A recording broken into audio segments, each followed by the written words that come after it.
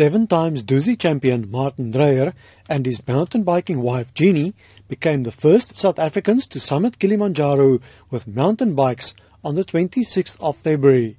Martin Dreyer says others have taken mountain bikes up Kilimanjaro before. He, however, points out that they did not follow normal hiking routes or carried their bikes all the way themselves.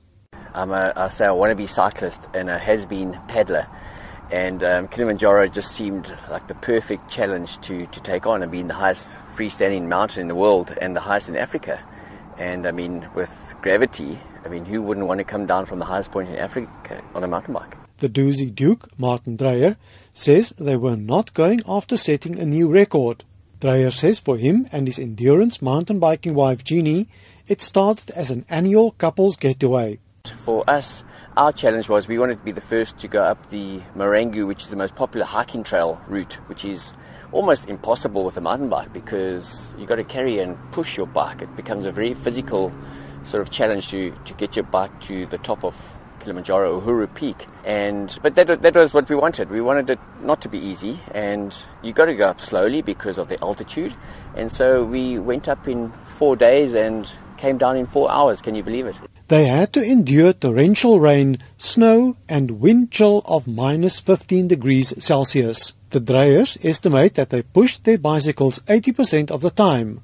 Endurance mountain biker Jeannie Dreyer says from the start, park officials and guides told them they were attempting the impossible. Mountain biking's Iron Maiden says the critics made them all the more determined. Having my bike next to me is almost like having a little pet. That it just loved me and it's stuck by my side, and it's actually quite therapeutic having this bike next to you and comforting, I suppose. But we've learned over the years how to push a bike, and even so, the last stretch up to the top, we found other ways of manoeuvring the bicycles around the sharp corners on the switchbacks going up the scree slope to the top. Jeannie Dreyer says the last leg to the summit, climbing 1,000 meters over 4 kilometers, was tough. I've got the saying when I'm in a hard place doing a race, every mountain comes to an end.